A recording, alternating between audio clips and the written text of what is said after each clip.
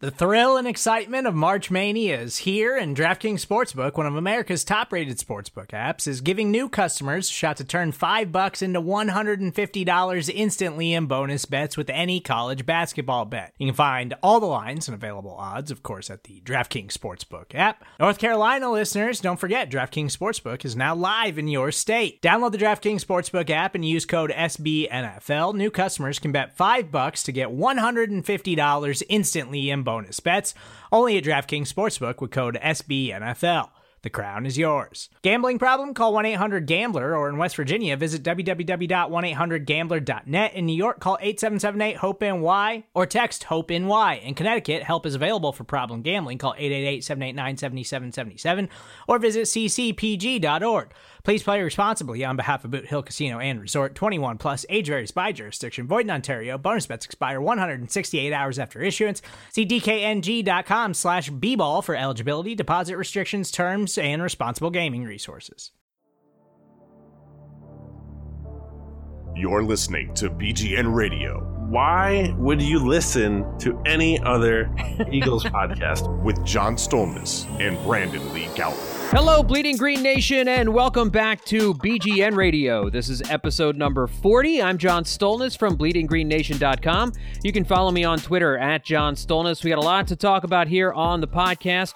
Howie Roseman working that cap. We're going to get into all the different moves that have gone down over the last week and what it means for the Eagles salary cap, as we are about a week away from the start of free agency. We'll talk about some potential offseason moves the Eagles could make. We'll take a little look at some of the stuff that Howie Roseman has done over the last couple of seasons that we particularly liked, and talk about some of the stupidity going on in the NFC East. Man, oh man, the Eagles are blessed to be in this division. Joining me to talk about all that here on episode 40 is the man behind BleedingGreenNation.com. May he reign forever, Brandon Lee Gowton. You can follow him on Twitter at Brandon Gowton. BLG, lots to get to. This is supposed to be kind of the slow time, but I gotta tell you, the news has not slowed down. There's a lot to get to. A lot to get to, John. I'm very excited.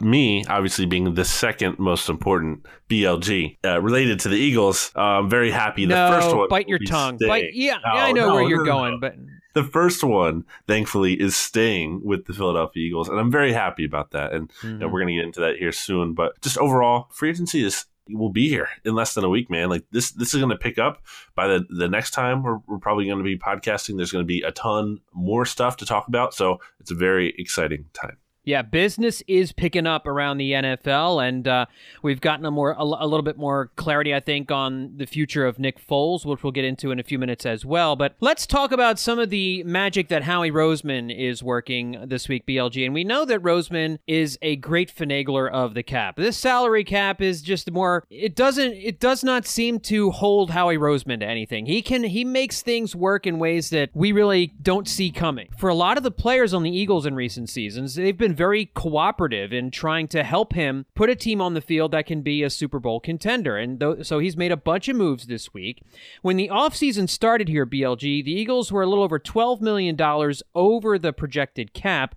But over the past week, Roseman, through a bunch of extensions and the re-signing of Brandon Graham, as you mentioned ago, and some contract renegotiations, has reportedly freed up about $19.2 million. And let's jump into the first thing that we talked about, and that is the Graham contract extension. 3 years, $40 million, $27 million guaranteed. Obviously, bringing back a Super Bowl hero is phenomenal news. Doesn't pile up the sacks every year, BLG, and I know a lot of fans look at the sack number, and maybe they were thinking with such a strong defensive line class in free agency and as well as the draft, maybe the Eagles go a little bit younger there, or they go after somebody with a higher sack total. But when you look at the total package that Brandon Graham brings, why do you think that this was either the right move to make or the wrong move to make? First of all, obviously, again, really good initials. That's the most important thing. Very much. Yeah. BLG, very important that he is staying for that reason. Number one. Really, though, I mean, it's just how sad would it have been if Brandon Graham left? Wouldn't that have been really sad, imagining him playing in a different uniform? I mean, this is the guy who came up with the most singular, joyous moment, honestly, arguably, in our entire lives, you know, when he strip sacks Tom Brady, and a guy who was gone to just throw so much to get to that point. Like, it would have been so sad. Brandon Graham is an awesome guy, and he's a really awesome player too. Now, I know, 2018 certainly was not his best season. 4 sacks, 11 quarterback hits. Those aren't good numbers. But he was coming off of that off-season ankle surgery, which he had, I think, back in like May. So it was a quick turnaround for him. He misses most of training camp. He talked about how he felt like that hurt him even before the season began. So he wasn't making excuses for poor production, once the season had already happened. Like, going into the season, like, he kind of cautioned that he felt like, he's going to have to ramp his way up. And I kind of felt like, as the season went along, he started to get a little bit better. I mean, you saw him come up with, again, a huge play in the playoffs. He strip sacks Drew Brees there.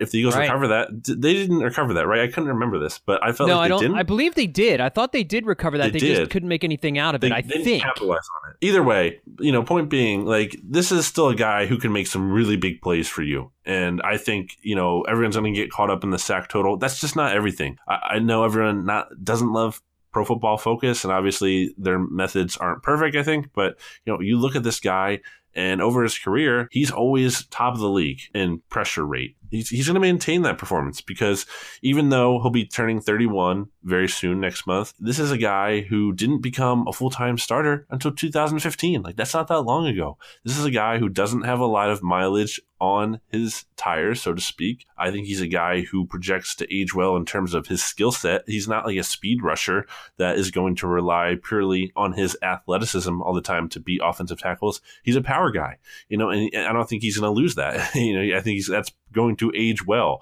So I really do believe in Brandon Graham as an important contributor here. People are going to talk about the culture factor. I think that factors into it for sure. I mean, just think about like what kind of message it sends. If you're the Eagles and you're like, hey, you can come in here and you can make the biggest play in franchise history, and then we're going to be cheap with you, and then we're not even going to pay you. Like, what kind of message does that send? You know what I mean? Like, how can you really preach like we have such a rewarding culture when you're going to let your Super Bowl hero walk out the door like that? And now some people be like, oh, what about Nick Foles? I mean, that's a completely different situation. We all know that in terms of the cap space and the quarter. Like, it's just not the same. Brandon Graham, they could so much more easily keep him than they could Nick Foles, and they did. And thankfully they did. I'm glad he's going to be back. I think he is a huge asset for this team. If they lost Brandon Graham, I mean, they were still going to need a top edge rusher. Like, they're going to have to find that guy somewhere. And I think when you look at his contract, I think it's a pretty good value. Brandon Graham talked about being willing to take a hometown discount, and I think he kind of did. I mean, that's not to say, he's on a total bargain because he's making what, like $13.3 million here annually.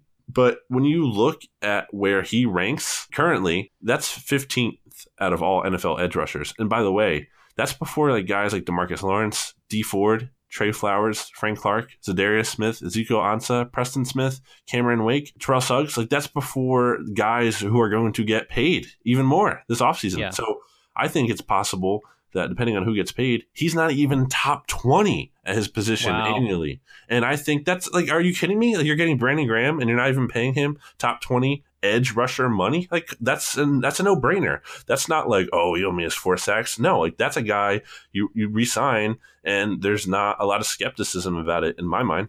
No, I hear that, but I know the other reaction is that now, does this mean that they have to trade Michael Bennett? We heard down at the Combine that Eagles officials were dangling Michael Bennett or talking about Michael Bennett trades, and we know how good he was for the Eagles last year, too. Can the Eagles afford to have both guys? Or if they have to trade Michael Bennett because of this, then was signing Graham to a new deal the right decision? I don't think they have to trade him because of it. I think if they want to keep him, they can. My read on the Michael Bennett stuff, it's just that it feels like there's more than what meets the public knowledge there, is what I guess I'll say. Like, it's more than just about the play on the field kind of a thing and the X's and O's and the age. I think there's some factors there that like we can't fully account for, and like we can't see ourselves. I mean, he still has that court date that somehow is still like being pushed back. Like every day it feels like I see an announcement about that. I think it's later this month. So he still has that. And, that was a felony indictment. Like, I don't know what's going on with that. He could have to face prison. Like, I don't know. I'm just saying, I don't know what's happening with that. You have to keep that in mind. And even if he gets cleared with that legally, I mean, look at Nigel Bradham. Remember last year how, like, he finally got suspended and it only ended up being 1 game. That was because there was an appeal. I think originally he was going to get suspended like 4 or 6 games. Bennett might be getting suspended by the league. Like, even if he's innocent, like, that's just, the NFL conduct policy. Like, they're allowed to do that to their players. So I think that's something you have to keep in mind. There could be a suspension looming. I think you have to look at the fact that Michael Bennett reportedly was not very happy with his playing time. And you look at his actions and how he really wasn't happy early on this season. Like, he didn't want to talk to reporters. There was a time where he said he wasn't going to talk to reporters for the rest of the season. You have to kind of go back and remember that. I don't think everything is super smooth there. And honestly, that's unfortunate because Michael Bennett was really productive for this team last year. And you want to keep him. And honestly, maybe the Eagles can find a way to make it happen. But I just think you also have to consider financially, like maybe he wants more money. I remember when the Eagles acquired him last year, they reportedly kind of reworked his contract a little bit. There could be a number of factors in there where I don't think it's as simple as like you have this guy who is, there's no issue, off the field or anything, or like it's just simple, smooth sailing and you're trying to get rid of him. I just feel like there's a little bit more with going on with that situation. And again, it's unfortunate. You have to consider he's a couple years older than Brandon Graham too. And who's to say, he won't retire like after this offseason? You just don't know. So I think he's 34. So he'll be going on 35 here next year. So I wouldn't freak out about that one. I know on the surface, like it doesn't seem to make sense. I just feel like there might be a little bit more than what, is publicly known there. Yeah, I wouldn't doubt that. I mean, obviously, when you had the accusations last offseason and then, it came out the Eagles trade, I was not real sure about the Bennett trade, knowing that some of the legal stuff was coming. And if that accusation was true, knocking over, somebody who's disabled, an elderly disabled person, that's certainly not, something that you want to have in your locker room. And so we don't know. Who has any idea? You have to be in the locker room to kind of, and one of the players kind of know what the dynamic was there. So you're right. There could be some other stuff going on there. And by not picking up Timmy Jernigan's option, that saved them $7 million in cap space. I think they do need to get a little bit younger along the defensive line too, BLG. And I know this is a good draft for that. I mean, they could end up spending pick number 25 on someone on the defensive line, whether it's an edge rusher or somebody on the interior. But kind of looking forward here in free agency, there are so many options, and in the draft, there are so many options here. I mean, what is your thinking right now? Do you think that they do let Michael Bennett go? I don't think they cut him. Like that'd be pretty surprising, right? Like that just doesn't. But they get a trade for him, right? Yeah, and I wonder what you could get for him because honestly, obviously the Eagles didn't cost much to get him last year. You traded a 5th-round pick and Marcus Johnson for Michael Bennett and a 7th-round pick. So it wasn't even like you just gave up the 5th straight up for him. Maybe they could get a 4, because he had an even better year last year, really statistically, playing fewer snaps than he had played back before the Eagles acquired him. So maybe like a late 4th round is out there. I think the Patriots could be a team to watch because you have to consider that they reportedly outbid the Eagles for Michael Bennett last year. I think they were willing to give up like a 3 is what I saw, but the Seahawks didn't send him there because ultimately like it was way too late in the process and they pretty much had already told the Eagles like done deal. And, if they backed out of that, it would not reflect well on them and it would make future deals, with other teams around the league probably pretty hard, not being able to have that trust. So I would kind of keep an eye on that. The Patriots are obviously potentially going to be losing Trey Flowers in free agency, so they might need another edge rusher to bring in. I think that could be something to keep an eye on. Maybe they could be a landing spot, and maybe you could kind of... Now, the Patriots are a team that probably wouldn't give up like a pick straight up. They love to do those pick swap trades like the Eagles do, kind of like maybe they'll give us their 4th and the Eagles have to send back a 6th or something in return. Yeah. But it could happen because, this Eagles team still is looking to clear up cap space too. And I think you save like $7.2 million and $0 in dead money by trading Bennett. So again, not ideal. I would love to find a way to be able to keep all those guys because if you have a pass rush rotation of Brandon Graham and Michael Bennett and Chris Long and Derek Barnett, Josh Sweat is your 5th guy. That's pretty good. And then again, you can always still draft someone. So I would like that for that to be the case, but it just seems like they might have to move something there. And I don't want to like blame it on Graham. Like, this is part of the offseason plan. It's not like they signed, right. They're like, oh, now we can't afford Bennett. Like, crap. Like they went into that knowing that, and maybe that's the choice they made. It just might be how it plays out. Gotcha. All right, well, let's look at some of the other moves that Howie's made here.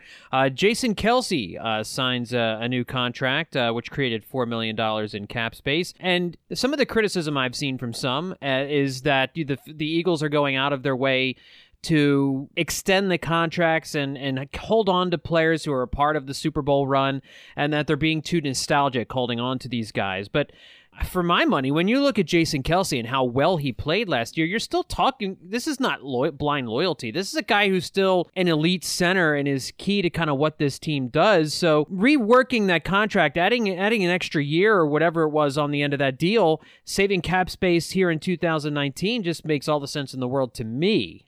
What about you? I think you almost had to pay Jason Kelce or do something with his contract to kind of convince him to not retire. Like, I think that's part of what the deal was here. Remember how that kind of happened with Chris Long last year? Like the Eagles and him got to a point where they felt like they kind of needed to readjust his contract to convince him to not retire. I think that's kind of the same deal here with Jason Kelce, because he had no guaranteed money in the final 2 remaining years of his deal prior to this new extension that was added on. So I think that's kind of what you're paying for in a way. Mm-hmm. Like, hey, Jason, don't retire. Take this extra money. Yeah. And that's worth it. What would you rather have? Not Jason Kelce on your team? Like, no, I want Jason Kelce. You look at the contract details there. You save cap space this year. Annually, he's now paid as the 10th highest paid center instead of the 12th. So it wasn't like a huge jump there. Think about that for a second. Jason Kelce, 10th highest paid center. The guy is the best player at his position. And even if you don't believe that, I mean, he's at least top 5, right? Like, at worst, top easy. 3. Yeah, so like that's a bargain. Like, I don't understand why people are getting like mad about that. I think the idea of getting younger is nice. That sounds like a nice thing to say out loud, but that's not always practical. And you can't get younger everywhere at once. Like, you have to pick and choose your spots. And I think just because, Jason Kelce is over 30, I don't think that means he's done being an effective player. You look at his performance over the past 2 seasons. He's been excellent. He's been great. He's been one of the most important players on the team. And that's not even accounting for leadership and, his ability in terms of knowing the offense and being able to have that communication with the quarterback, that center quarterback relationship. Like, that's not even accounting that. So I think all that's very important. I think you're able to keep Brandon Graham. You're able to keep Jason Kelce. Like, these are the pillars of your team. For takes to be out there, the Eagles are being too loyal or whatever. I had a tweet that just inspired me to tweet last weekend. I was like, oh man, the Eagles are keeping all their best players. Like, this is terrible news. Like, that's what it feels to me. Like, that feels like that's the reaction. Like, what do you boil this down to? The Eagles are keeping the most important players on their team. That's very good news, actually. Yeah, and we want the team to add from the outside. And I guess the worry is when you have a tight cap situation, it prevents you from being as flexible to bring in outside help. But if you're losing as much internal help as you are bringing in outside help, it's not doing you any good anyway. And a couple of the other things that Howie Roseman did this week, Isaac Seumalo's deal was restructured a little bit. It doesn't affect his cap hit for this year, but it does kind of lock him in for 2020. And Lane Johnson restructured his contract, which gives the team another $8 million or so in cap space. So, BLG, after all this stuff was done, after Howie Roseman this week kind of finagled the numbers, and where are the Eagles at right now as far as cap space? We don't know the exact number because we still don't know exactly how Graham's contract works into everything, right? Yeah, Over the Cap hasn't put in Brandon Graham's contract yet. We don't know the specifics about that other than it's a 3-year, $40 million deal with $27 million guaranteed. We don't know the exact layout, but as of right now, Over the Cap has the Eagles projected to have over $17.8 million. And again, that's not considering the Graham extension. So it's going to be less than that. But looking at where they are with that and looking at where they are in terms of depending on if Jason Peters isn't back and Nelson Aguilar and Michael Bennett, like, you could save almost another like $30 million or so, like right there. Like, they have, now you're also losing some key players, so it comes at a cost. But I'm saying, if they want to free up money, they can. It's not really an issue. And it's never an issue with Howie Roseman. Like, that's never something, to really worry about. Like, the fact that Howie Roseman isn't going to be able to figure it out. Now, you can always wonder if he's going to make the right decisions, in freeing up that money, or how they're going to spend that money moving forward, but like he's not going to have actual issues freeing up money itself. Like that's not going to be a concern. I feel like I always have to say this. It's kind of like a Debbie Downer thing to do, but like let's not reward players so much for like restructuring their contract. Like I think people kind of do that, not realizing what that means. And all they're doing for the player is taking his base salary, which he would have to make like over this season, and they're converting some of that into a signing bonus, which means they're getting it immediately, more money in their pocket. Like they're not making get more money now. You saying that's a good thing? Okay, good. I'll take that. I always think that's so funny. It's like, oh man, this guy's just a team player. It's like, well, I mean, there's no reason for him not to restructure. Like it's not unselfish. They're not giving money back to the team by doing this. They're not agreeing to a lower deal. Yeah. But it's not an issue. So, there's obviously a downside to restructuring in the sense of, okay, like I'm not paying you this much money now, but we're moving it into the future. And it's not so much a concern when your players are really good, like Lane Johnson. Like you're going to be paying him in the future anyway. So you feel comfortable doing that. Now, you don't want to get in a situation like the Cowboys were when they were just constantly restructuring Tony Romo's ridiculous contract year after year. And then all of a sudden, they're still like left paying him now, because, they shoved all his money into the future, and eventually it came back to bite him, because he got old and hurt and he couldn't play anymore. So that's the downside. That's the risk to doing it. But in the meantime, they've been able to, restructure Lane Johnson. There could be potential more restructures on the way. We'll see, to free up even more money if they really wanted to. But so the gist is that, Howie Roseman, he has cap space to work with here. If the Eagles want to they can pretty much make any move in general that they want to. There's no move like they can't necessarily make. Like if they really want to do something, they can do it. It's just about, balancing it out and figuring, okay, which of our own free agents do we resign? Who do we want to add in a trade? Who do we want to sign in free agency? It's just a matter of balancing all that out. And I think this offseason more than ever, like that's the real challenge, because they just have so many things to address. But we'll be seeing how they do it soon. One last thing on all of these moves before we hit our first break. People are talking, and there's reason to understand why, is because some of the needs that they have at the running back position. But you see the moves that they've made, and you mentioned just a minute ago the moves they could still make to give themselves even more room under the salary cap. Does it seem to you at all like they're positioning themselves to sign Le'Veon Bell to a free agent contract? Because adding the player makes a lot of sense given the fact that the Eagles could really use a big-time runner. But we talked a little bit about it on the last podcast, what Doug Peterson had to say about running back rotations down at the Combine, and we know it's going to be a big number that Bell signs for. Do you think that it's possible Roseman is kind of positioning this team to make a big splash and sign Bell off the free agent market?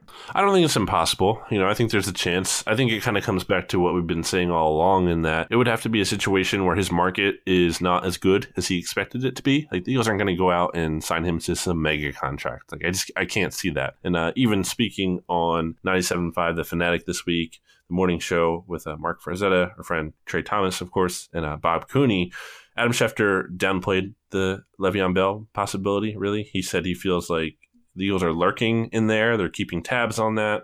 But he feels like he wouldn't put them at the top of the list of the most likely landing spots, is what he said. So I'm kind of with him there. I'm saying it's higher than it's a non-zero chance for sure. I just don't think it's the most likely thing. I think you look at another rumor about a running back we saw from this week, and the fact that the Eagles are interested in Duke Johnson. I mean, that is a guy who I think that is such a Howie move right there. Like that checks all the boxes of like, this guy is young. He's only 25. He is a very good receiving back. That is certainly something the Eagles could use, especially with Darren Sproles potentially not coming back. I just think he's kind of been a little bit underused. Well, no, I don't think he has been underused in Cleveland. That's a guy like you trade for, and all of a sudden maybe he blooms here in Philly. You give him a bigger role. I just think that would be a very Howie Roseman-like addition. And his base salaries they're not too much. I mean, he has some bonuses in there, but you look at $1.8 million, $3.6 million, and $4.65 million over the next 3 seasons. Like, he's reasonably affordable. I think they can fit those numbers in. So I just think he checks all the boxes in terms of skill set, age, track record, his contract. And believe it or not, John, I saw this pretty good stat, I think, from over our friends over at Dogs by Nature, which is the Browns SB Nation blog. And I believe Duke Johnson, there's 2 running backs in NFL history with at least 500 receiving yards in their first 3 seasons. And Duke Johnson is one of them, and Herschel Walker is the other. So you know, this is a guy who has some special receiving ability. Yeah. So I'm intrigued by that one. Yeah, I'm intrigued by Duke Johnson, too. I agree with you. I think he would be more of a Darren Sproles replacement, and he wouldn't be the guy that you would look for to take 15, 20 carries a game. And I do think that is something this team needs. They kind of need both, to be honest, because who knows how much you can trust Darren Sproles to stay on the field from this point on in his career. He hasn't been able to do it much the last couple of seasons. So depending on what the price would be, I would absolutely be interested in trading for Duke Johnson. But I still think that they would need to either draft a runner early and hope that runner can give you some production in his rookie season, or sign or make a trade for a running back that's out there. And we can get into a couple of those names coming up next. We'll step away real quick, but when we come back, we'll talk about some of those potential moves and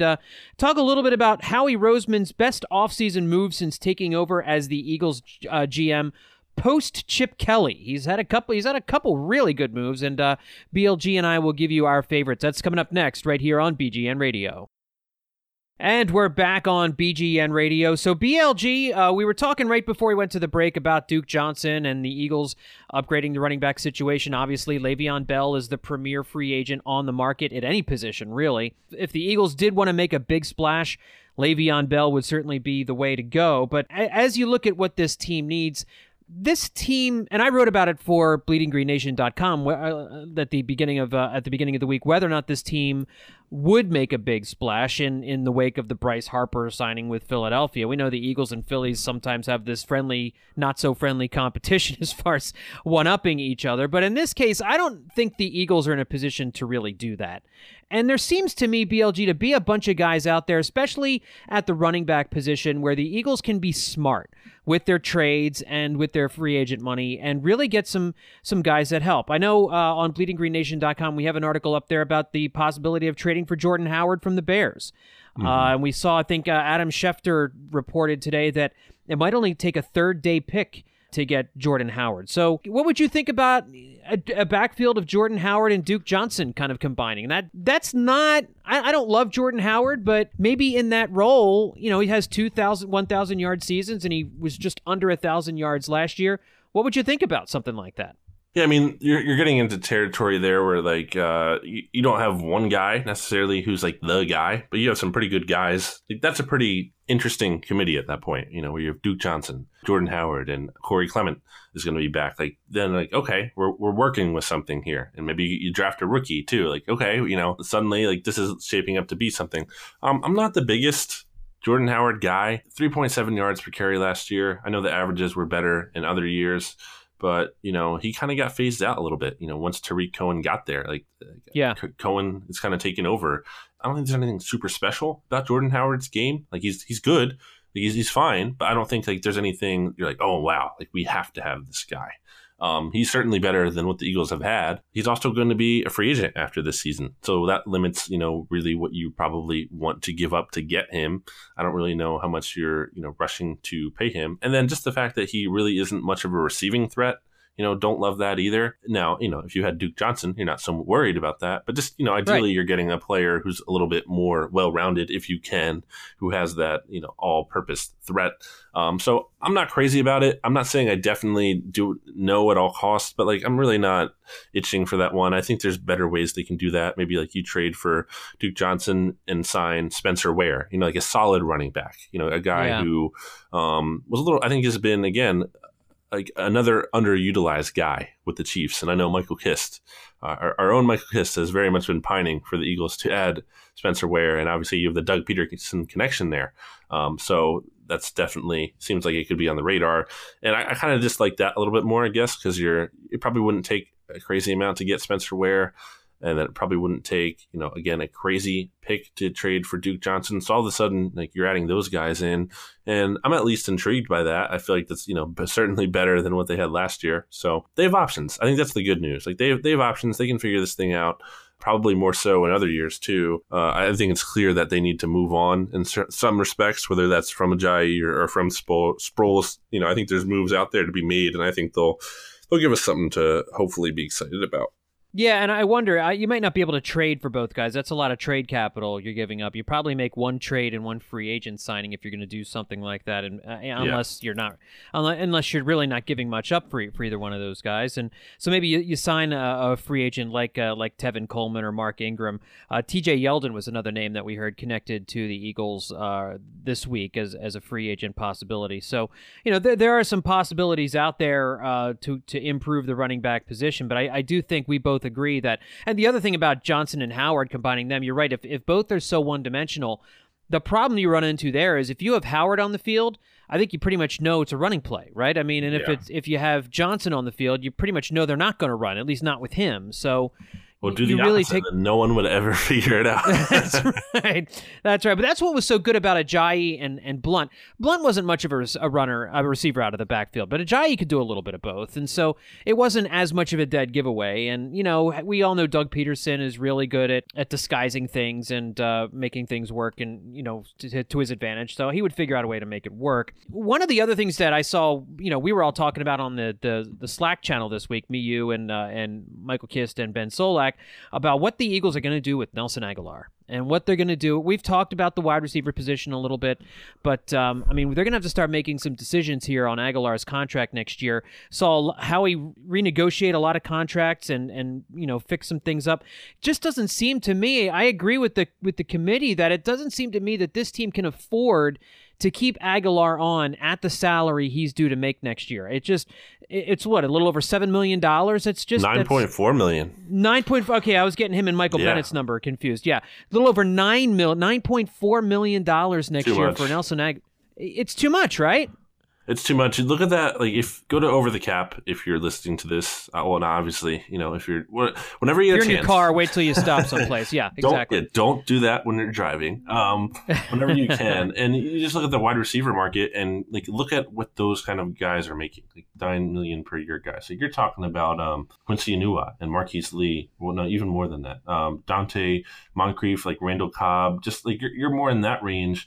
As opposed to I think Nelson Agholor is more in the kind of a $6 million-ish range, like a Danny Amendola range, or Travis Benjamin, Alan Hearns, $5.5 million. I think he's more around there. You can't just look at Nelson Agholor's 2017 season, as I've said many times, and be paying just for that. That's not what I want to be paying for, because that's not the only Nelson Agholor the Eagles have gotten over the past 4 seasons. They've gotten a guy who has had some real lows, some very bad struggles. And we've talked about the DR stat, I think I brought up from last week, the DYAR stat, where he ranks almost at the bottom of his position in most years, except the one year where he was in the top third, which, even then he still wasn't super, super high. So I just think you look at the metrics there, and I don't feel great about it. I don't feel great about that number and bringing Nelson Agholor back at that. Now, I'm open to an extension. I just feel like if you could extend him for if you can get him to a 2 or 3 year deal at a relatively modest rate, that's what I have interest in. I don't know why he's going to be in a rush to sign that, I guess, but maybe maybe the market isn't going to be so kind to him. I don't know. I think it's probably one of the most interesting decisions, honestly, the Eagles have to make this offseason is what they do with him. And, whatever they do is going to tell us how they feel about him. If they keep him at that number, then they must really like him, because that is a very high number. And we saw Doug Peterson praise Nelson Agholor heavily at the Combine. So maybe, they do like him and they really do want him back. But, man, they're going to have to figure that out, because I just don't think you bring him back at that number. It's just way too big. At the same time, I say that. But, again, what do you do if you don't bring him back? Because all of a sudden, Golden Tate Jordan Matthews, they're going to be free agents. Braxton Miller is probably your automatic fill-in at slot receiver, which, that's really not an ideal plan. No offense to Braxton Miller, but, you're putting in a practice squad player at that point if you're not bringing back Aguilar. And the only guys who would be under contract if you don't bring back Nelson Aguilar are Alshon Jeffrey, Shelton Gibson, and Mac Hollins. Like, those are your guys. Like, that's not a great room, man. Yeah, so it's a real dilemma there. And it's interesting because you look at other teams around the league. I think the Vikings have been kind of shopping Trey Waynes. And there was another situation too. I can't remember, but it was another 2015 first round pick where the team picked up the 5th-year option last year. Like, you have to do it a year in advance. And now the teams are like, man, we do not want to play this or pay this player this amount of money. I think it's kind of an interesting concept, like this 5th-year option. I think, if you're getting to that point where you're activating it, like, you almost, if the player is good enough, you probably have signed them to an extension anyway. You know what I'm saying there? Like, if they're worth keeping, you're going to sign them to a long-term deal. You're not going to, try to keep them on this extra year. The extra year gives the team some leverage in theory, but I mean, it also kind of creates a situation where I don't think the Eagles cut him because, again, if they cut Nelson Aguilar, they can't get any kind of comp pick back for him. Like, he would just be gone. I mean, you'd save the money, sure, but it's not a great situation there. So they have a big decision to make on that one, and we should probably, find out pretty soon because they only have until next week when free agency starts on March 13th to really either trade him or, move on from that number. They have to figure something out pretty soon. Yeah, a week from now, we should have a lot more clarity on Nelson Aguilar and a bunch of other players here as free agency gets underway. So as Howie Roseman continues to work his magic here with the cap, and we've seen him build a Super Bowl winner, over these last couple of off seasons, and a playoff team last year too, and continuing to try and move some of the pieces. We're about to get, I think this is is this his 3rd off season since reclaiming control of the GM position, or is this his 4th? I'm trying to remember exactly. I think it's his 2017, 2018. This is 4th. 19, yeah, 4. Okay, so this is 4th, and I'm trying to think about what I think is the best move that he's made as GM since getting the job back after Chip Kelly left. So I'll start with mine, and then because I'm sure you'll have a better one, and I want to get mine out of the way first so it doesn't sound terrible.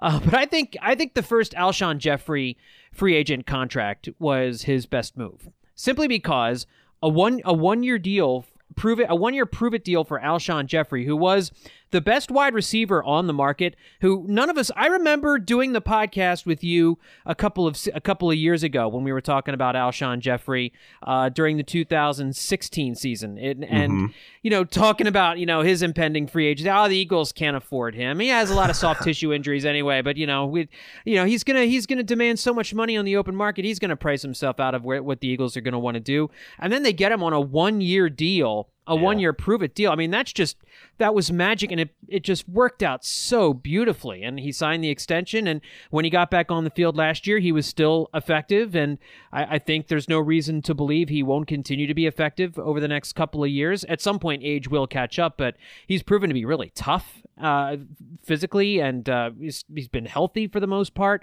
So I think that has been a fantastic deal. He was instrumental in them winning the Super Bowl 2 years ago, and in them being a good offense last year as well. So that's my pick. I think that was the best Howie move since he got the job back. How about you? Yeah, I think the thing that's so incredible about that really just is that 1 year. Like no one thought that was possible. Like that was crazy, and it was so valuable too because there was risk in signing Alshon Jeffrey in terms of the soft tissue, just the concerns there about him, and there were some attitude concerns there too. So to be able to bring him in, on that 1-year deal and just like have that chance to evaluate him before signing him to like a really long-term deal, like there's a lot of value in that because I think you see a lot of times in the NFL, and Howie Roseman has talked about this, and I think it's something probably other executives talk about too, where you don't know what you're always getting when you sign a guy in free agency. Some of these deals come together really quick, at the beginning of the league year, and it doesn't always, involve like a player visiting the facility. Sometimes it's just like you're dealing with the agent and you really need this player, so it kind of gets done. I think that's kind of how like the Malcolm Jenkins signing went down. And then thankfully, that worked out. But there are times where I think you kind of go into it blind a little bit. Like you don't exactly know who this player is because he hasn't been in the building. Like you don't know what he's all about in terms of his personality. Like you don't have the whole puzzle completed in front of you there.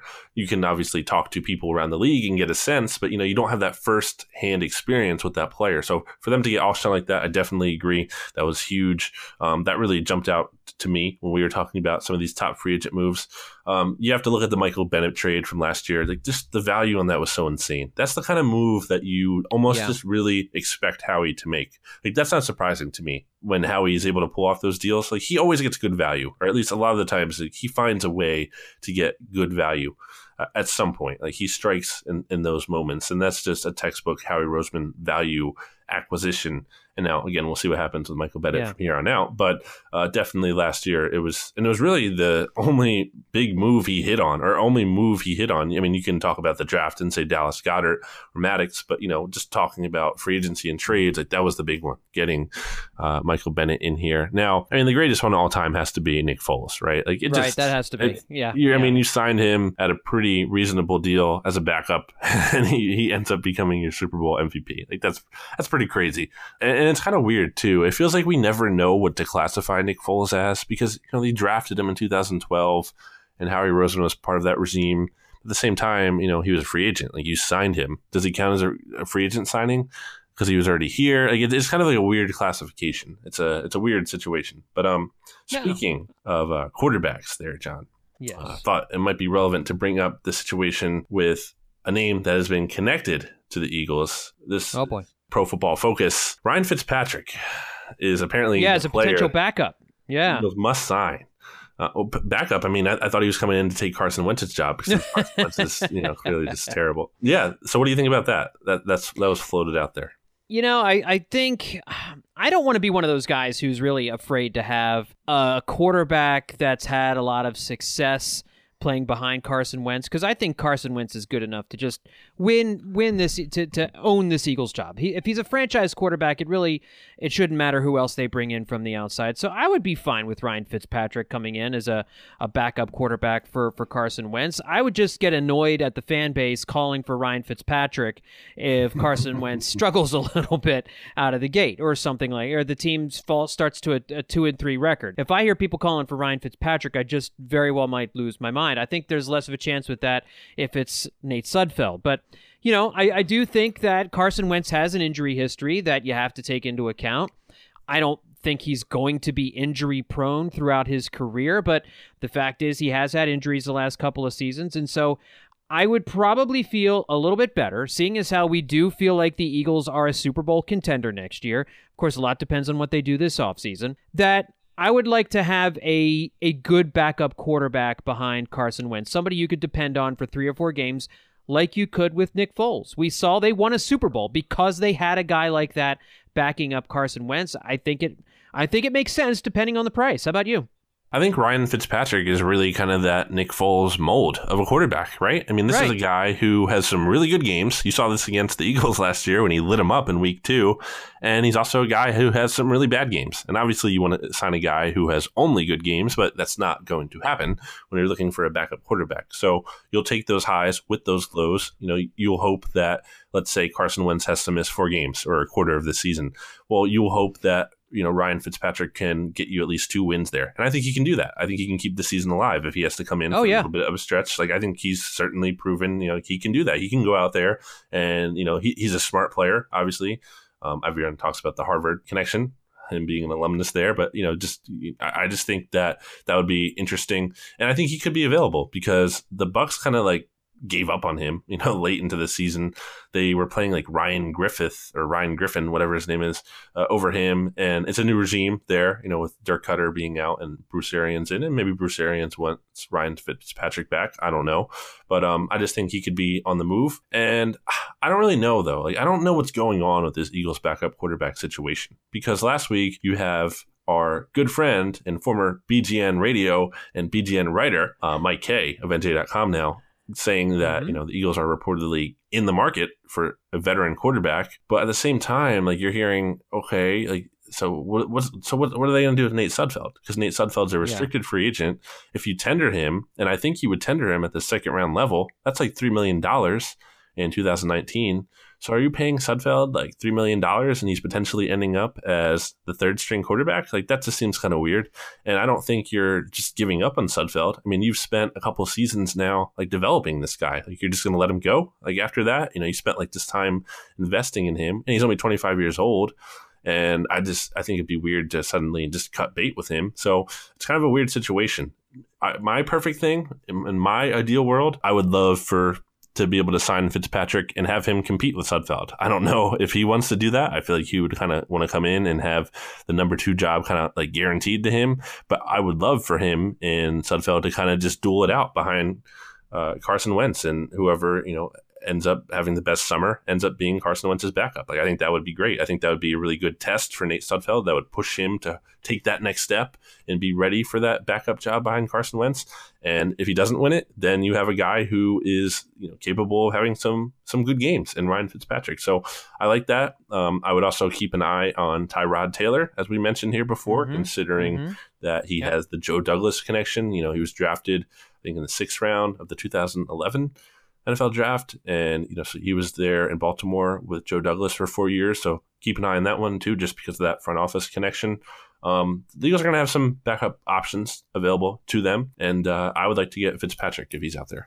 One last thing before we hit our break. Philadelphia Inquirer reported that a Carson Wentz extension is looking increasingly unlikely this offseason. We had talked about it during the course of the season, that it's possible the Eagles could do that this offseason, but of course they don't have to do it this offseason. And just wanted to get your thoughts on that real quick. Do you think the Eagles are kind of wanting to see Wentz prove himself next year? Do you think that they feel like he needs to prove himself before they go down this road, or do you think this is simply just a problem of having a tight cap and they don't want to invest that money in the quarterback position and then hold off that decision as long as possible? Or do you think that this is also maybe kind of benefiting Wentz too, knowing that he's maybe coming off not his best season and wants to put a better season out there so he can ask for more money? Which of these are these 3 things? Could it be one of these 3 things, or could all 3 of these things be going on at the same time? Yeah, I think it could also just be that Carson Wentz doesn't want to sign right now. He might feel like, I'm coming off a low point in terms of my value.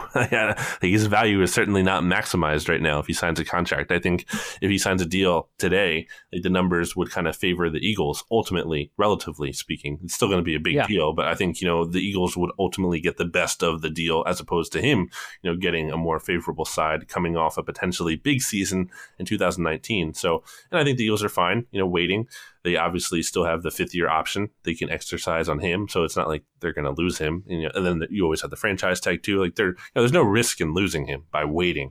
The risk to me is, of course, you're always going to have to pay more later. So I would always like it done sooner rather than later. But I think, you can spin it as a positive in the sense that, okay, this gives Carson Wentz a lot of motivation to have a really good year, even more motivation to have a really good year in 2019 because he's playing for that next contract. So I guess that's what it's going to be. We'll see. I wouldn't completely rule out a Wentz extension just because, honestly, it could happen at any moment now. The Inquirer can say that, but who's to say it can't change, if the 2 sides start talking and they get to numbers that they like. Sure. It could pop up at any time now. So it's something that is certainly going to happen at some point. I feel like it's just a matter of when. Well, up next, the Eagles are lucky. They play in a division where the 3 teams that they battle with all season long may be the 3 dumbest front offices in football, and they've had a fun week. So we'll tell you what's been going on in the NFC East next right here on BGN Radio. And we're back on BGN Radio. So we're going to wrap up episode 40 here talking about the NFC East BLG and some late-breaking news on late Thursday afternoon, Thursday evening.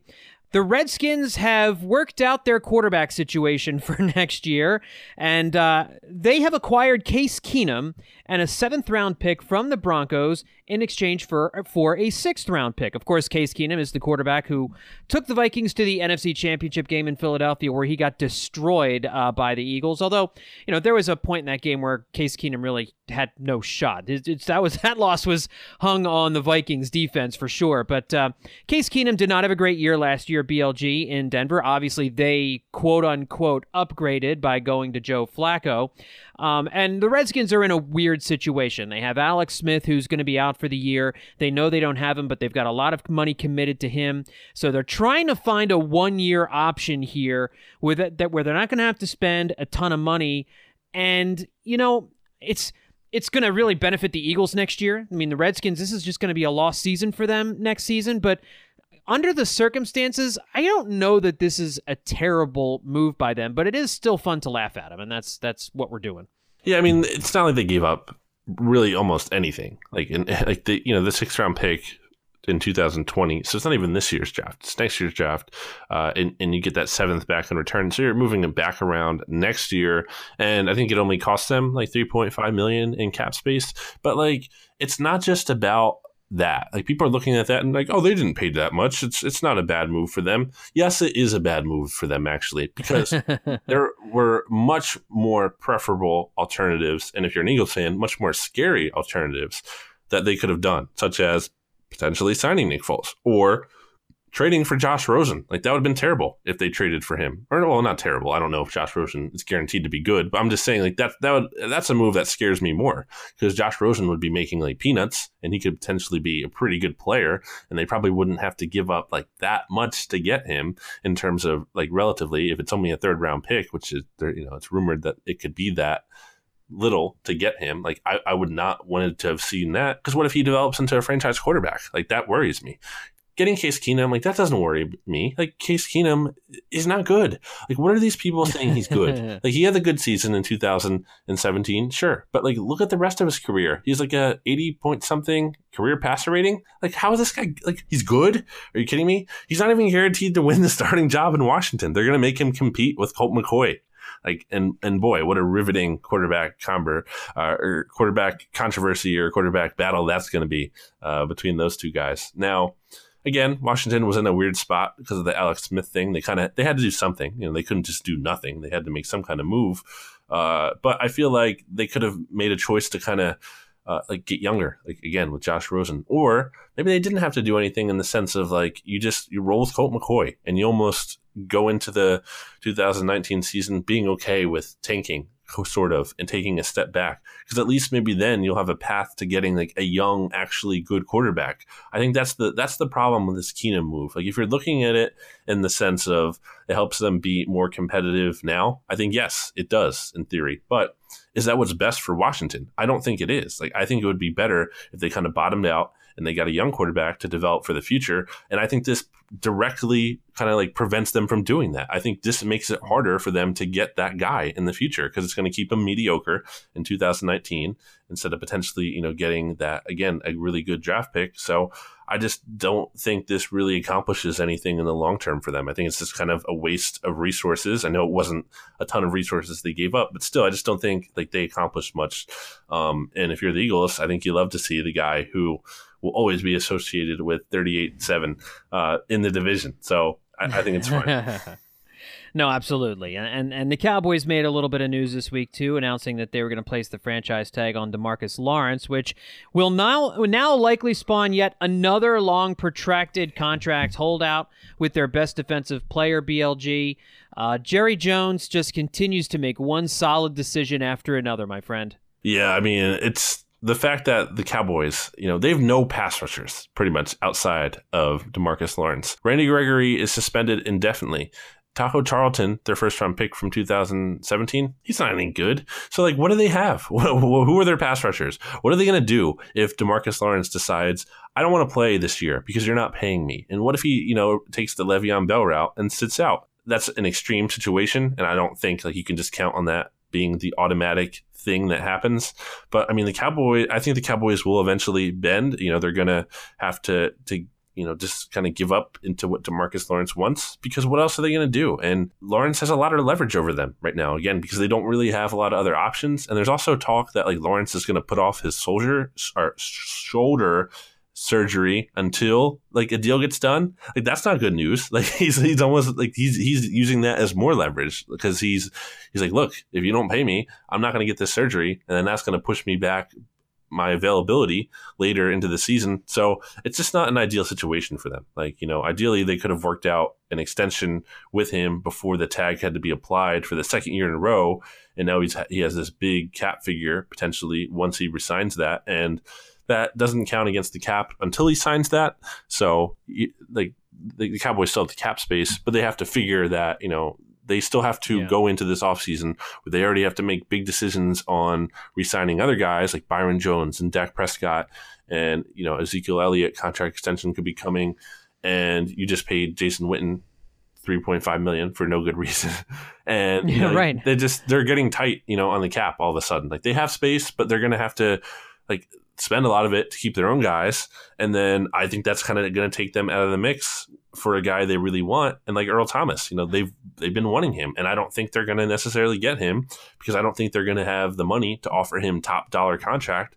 And Earl Thomas has wanted to play for the Cowboys. That's no secret. But he's also said he's not going to take a hometown discount to play for them. He wants to go and become the highest paid safety. And I think there could be another team out there that gives him that money he wants. So it's just not the Cowboys aren't really doing the best job of managing the cap, in my opinion, right now.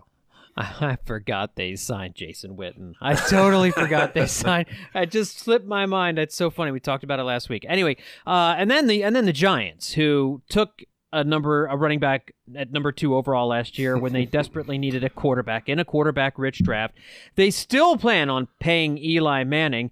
They might trade Odell Beckham Jr. here over the next couple of weeks, and now they are not going to franchise tag Landon Collins because they don't have enough money. Also hearing whispers that they don't think he's good enough in pass coverage in an increasingly pass-heavy league, which that part of it may not be totally incorrect, but nevertheless, the Giants just don't seem to have any idea what they're doing with their roster, BLG. I swear, it's like, I said it on Twitter, I think that between the Giants, the Cowboys, and the Redskins, you might have 3 of the 5 dumbest front offices all residing in the NFC East, and it's crazy to think about. Like the Eagles with Roseman and Peterson, that GM, and Lurie, that owner, GM, head coach combination.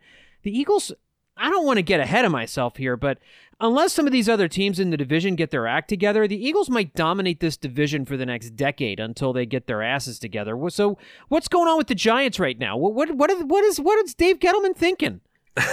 I think the Giants have to be the dumbest. Like Washington, obviously, with Dan Snyder and Bruce Allen, they're bad and they're dumb. But I almost think they're competent enough where they're more mediocre than they are just flat out bad. Like they're good at getting to 7 wins. They can get there. The Giants can't do that. They're terrible. They suck. And just another, to me, I've never been the biggest Landon Collins guy, but you have to look at it this is a guy who turned 25 in January. He's easily their most talented defensive player. You're not tagging him because you're and their excuse is you can't afford it. I mean, the Giants have plenty of cap space to be able to tag him, and really his $11.15 million salary on the tag, by the way, that would be 5th among safeties in terms of annual value. That's not crazy for Landon Collins, in my opinion, and that's before Earl Thomas gets paid.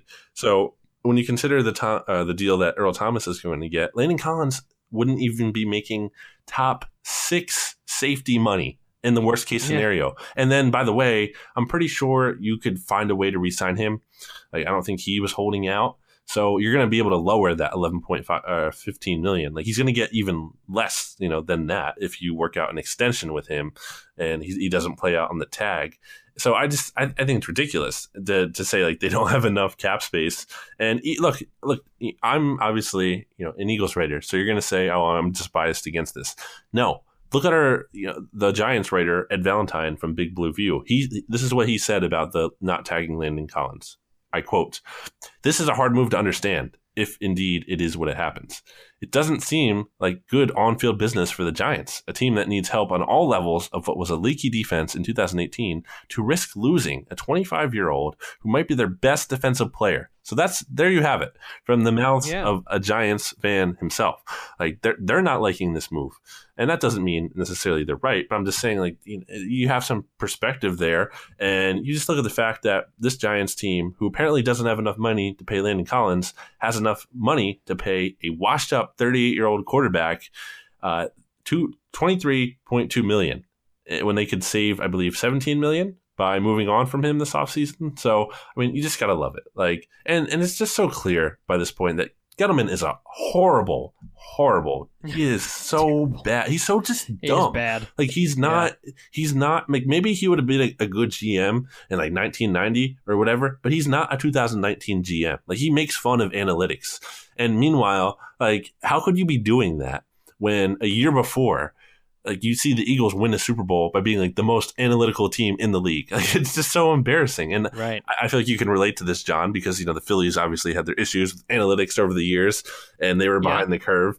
And it's less than so now, obviously. But it's just like you get these teams who just for some reason like feel like they're just so smart by ignoring analytics and they know best, and the results just do not, like the confidence to be able to do that, like where are you getting that from? Your team sucks, you're making dumb moves, and like everyone's ripping you for it.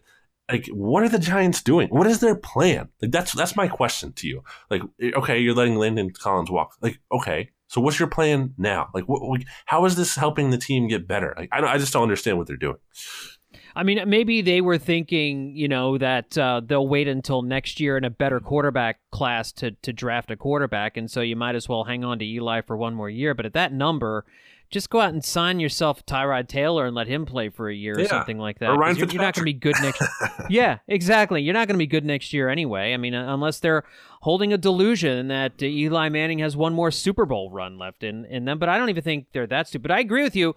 There are a lot of teams that continue to operate as if analytics and advanced metrics in every sport don't exist, that it's not the standard. It's the standard now in sports. It's not that there's like 4 or 5 teams, work on the computers, looking up using different metrics and stats that nobody else is using. Every team's doing this stuff now. And if you're making fun of it, then you better be rest assured everybody's making fun of you. Because you're the idiot at the poker table. You're the sucker. You know what I mean? Like, so if Dave Gettleman's looking around and he can't find the sucker, it's him. Yeah. That's kind of how it works. I think that's well put, John. So I'm just glad we live in the NFC East here, BLG. Yeah, a really good week. I feel like just a really good like strong appetizer to free agency. Just the NFC East being just dumb, except for the Eagles. So. Good stuff. Exactly. All right. Any final words before we wrap up episode number 40 here, BLG? Yeah. So, I mean, we're hearing, as we've heard for a while now, that Nick Foles will likely be going to the Jacksonville Jaguars. We saw Les Bowen of the Daily News write an article about that coming out of the Combine. And I thought he phrased it well in the sense that, like, I'm not trying to report this as a revelation. I'm just saying that I went into the Combine, and I'm speaking now as Les Bowen, that, I'm expecting there to be some kind of market for Nick Foles. And he just said, like, there wasn't. Like, it's just the Jaguars. So I'm really interested to see the contract that Nick Foles gets because, I mean, signs continue to point that they're really the only team in play for him. Like, we've heard some rumors that the Giants are interested, but I just don't see it. I think they're keeping Eli.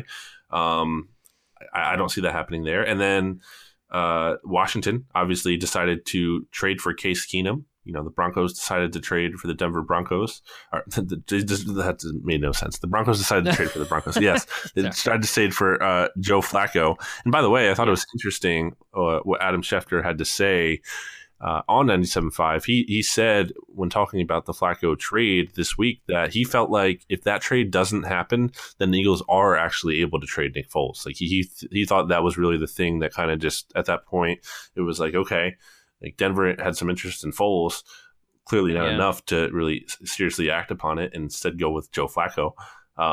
And at that point, it was just kind of over. It was like, there's no market for him anymore. It's like the Jaguars are the only team interested in him. And I just think that's, kind of interesting. Like I said it before, it's just like you get these people who are like, Foles is better than Wentz. And it's like, okay, then why does literally no one in the NFL except one team want him? Like how do we reconcile this? Like I just, I just don't know. Like it just makes me wonder. It just makes me wonder, like how you can just be so staunch about like this guy is like a transcendent player and he's truly as good as some of these records he's breaking. When you're just seeing like no one's really all that desperate to have him. I just think that's interesting. I think it's going to be interesting to see what kind of deal he signs because if there's no market for him, like. Are the Jaguars just bidding against themselves for, And I think it's possible. I was thinking about it today that maybe I think the leverage that Nick Foles has is he could just retire. Like I've been saying all along, my favorite theory I think I've been that's saying for a while now. Yeah, I poo-pooed that when you were first mentioning it, but if it's only one team that he's negotiating with and they're trying to lowball him, yeah, I could definitely see that happening. No, absolutely. So we'll see. So I mean, as much as it'll be interesting to see how that one goes.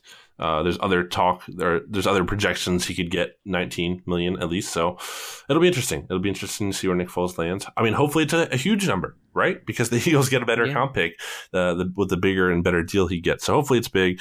We'll be keeping track of that. We'll be keeping track of all these free agent rumors. Again, the tampering period actually begins, I believe it's noon officially. If not, it's 4:00. Either way, it's going to be on Monday, March 11th. So we'll see some rumors leaking out. And at that point, all the Eagles players, their own free agents like Ronald Darby and Jordan Hicks, they'll be able to talk to other teams. So, if the Eagles want to re-sign some of those own players before that begins, the clock is ticking here. They only have basically till Sunday. So we'll see how that goes. Yeah. We will have all the updates for you on bleedinggreennation.com. As always, free agency is always a fun time of year for me. Get to talk about a bunch of news. All the other writers will be contributing as well. I'm sure you will, John. So a lot to keep an eye on for out at the site. Obviously, the podcasting, we'll have a ton of that too with the Kistin Solak Show, giving you a bunch of breakdowns. We'll be here next week talking about what I'm sure will be a bunch of moves. So a lot of action coming up. We've made it through that slow period after the season ended. And now this is it, man. We're getting ready to see what, is how a new 2019 Eagles team is going to be shaped. So it's exciting. Yeah, strap in, kids. We'll have it all for you here at the Bleeding Green Nation podcast feed with BGN Radio, Kistin Solak, all the other shows that you get here as part of the Bleeding Green Nation podcast feed. And that will do it for episode number 40. My thanks to BLG for tag teaming the podcast with me again this week. And again, folks, subscribe, rate, and review the Bleeding Green Nation podcast feed, BGN Radio, on Apple Podcasts, Spotify, wherever it is you get your podcast. Thanks, everybody, for tuning in. We'll talk to y'all next time right here on BGN Radio. Been a little too nice to y'all. Now I got to up price on y'all. Snake eyes on dice for y'all. Shoulders on ice for y'all. Frozen. 8-6 all the hay. I won't get involved today. Got lost in the ball and A's. I'm flipping the balls. BGN